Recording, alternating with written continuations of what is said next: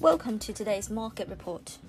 GBP USD remains firm and a move to the 130.70 region is probable in the short term, according to FX strategists. UK Finance Minister Rishi Sunak this morning said to Sky News that the focus of all my attention is to support jobs. I cannot comment on future tax policy.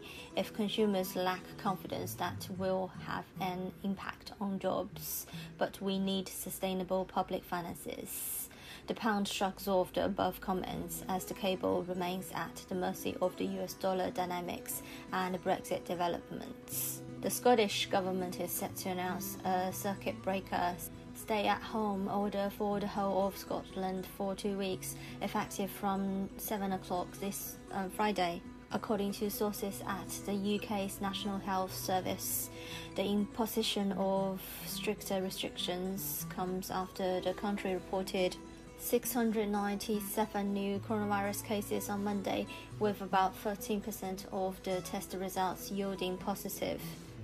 Although Brexit talks in London are yet to convey major updates, the readiness of the European Union and British policymakers to give a final push towards the soft departure favours the cable buyers, while spotting the same Morgan Stanley's probabilities for a mixed trade deal with limited benefits surged 10% to 7% of late. On the other hand, UK PM Johnson said, "We are working hard to get a vaccine. We feel they must on the verge of getting one."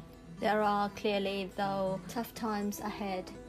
In the US, President Trump tried to flaunt his recovery via a video after stepping out of the Walter Reed, but was rather caught gasping. The same renewed doubts over the Republican leader's health and probed the earlier market optimism. Even so, the trading environment remains mildly positive amid hopes of further stimulus from the US, as well as a light calendar in Asia. Eurodollar ignores upbeat German factory data, stays below 118, whilst the dollar index was down 0.1% at 93.5, amid risk-on mood in the markets.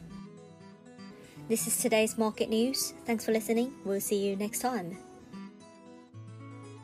Trump returned to the White House on Monday after a 3-night hospital stay following treatment for COVID-19, likely removing an area of uncertainty ahead of next month's US presidential election. Focusing the market now turns to the health of global economy as coronavirus cases continue to mount, with over 35 million affected globally, more than 1 million dead, and some countries imposing new economic restrictions as daily case growth accelerates.